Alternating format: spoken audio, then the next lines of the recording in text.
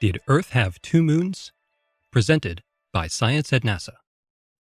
Nothing stirs the soul of poets and lovers like the sight of a full moon rising on a warm autumn night. Nothing, that is, except the sight of two moons rising.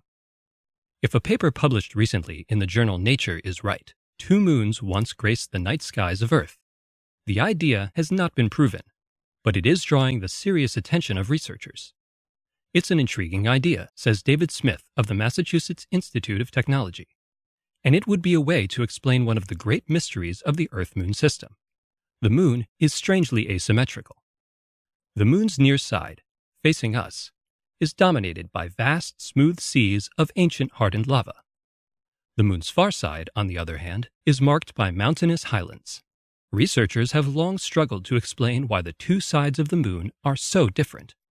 And the two-moon theory, introduced by planetary scientists Martin Jutzi and Eric Asfog of the University of California at Santa Cruz, is the latest attempt. NASA's GRAIL mission, launched from the Kennedy Space Center on September 10th, could help unravel the mystery. Smith is the deputy principal investigator for GRAIL, which stands for Gravity Recovery and Interior Laboratory. GRAIL consists of two spacecraft that will orbit the moon in tandem, precisely mapping the moon's gravitational field and thus revealing how the moon's interior is layered. Among other things, this could test the two-moon theory.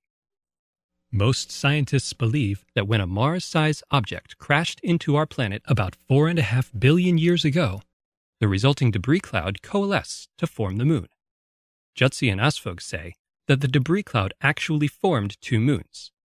A second, smaller chunk of debris landed in just the right orbit to pace the bigger moon around Earth. Normally, such moons accrete into a single body shortly after formation, explains Smith, but the new theory proposes that the second moon ended up at one of the Lagrange points in the Earth-Moon system. Lagrange points are a bit like gravitational flytraps. They can hold an object for a long time, but not necessarily forever. The second moon eventually worked its way out and collided with its bigger sister. The collision occurred at such low velocity that the impact did not form a crater. Instead, the smaller moon went splat, forming the contemporary far side highlands. In short, the lunar highlands are the lost moon's remains. When GRAIL examines the lunar far side, will it find evidence of a long-lost moon splattered across the ancient gray landscape? For answers to this and other soul-stirring questions as the GRAIL mission unfolds, please visit science.nasa.gov.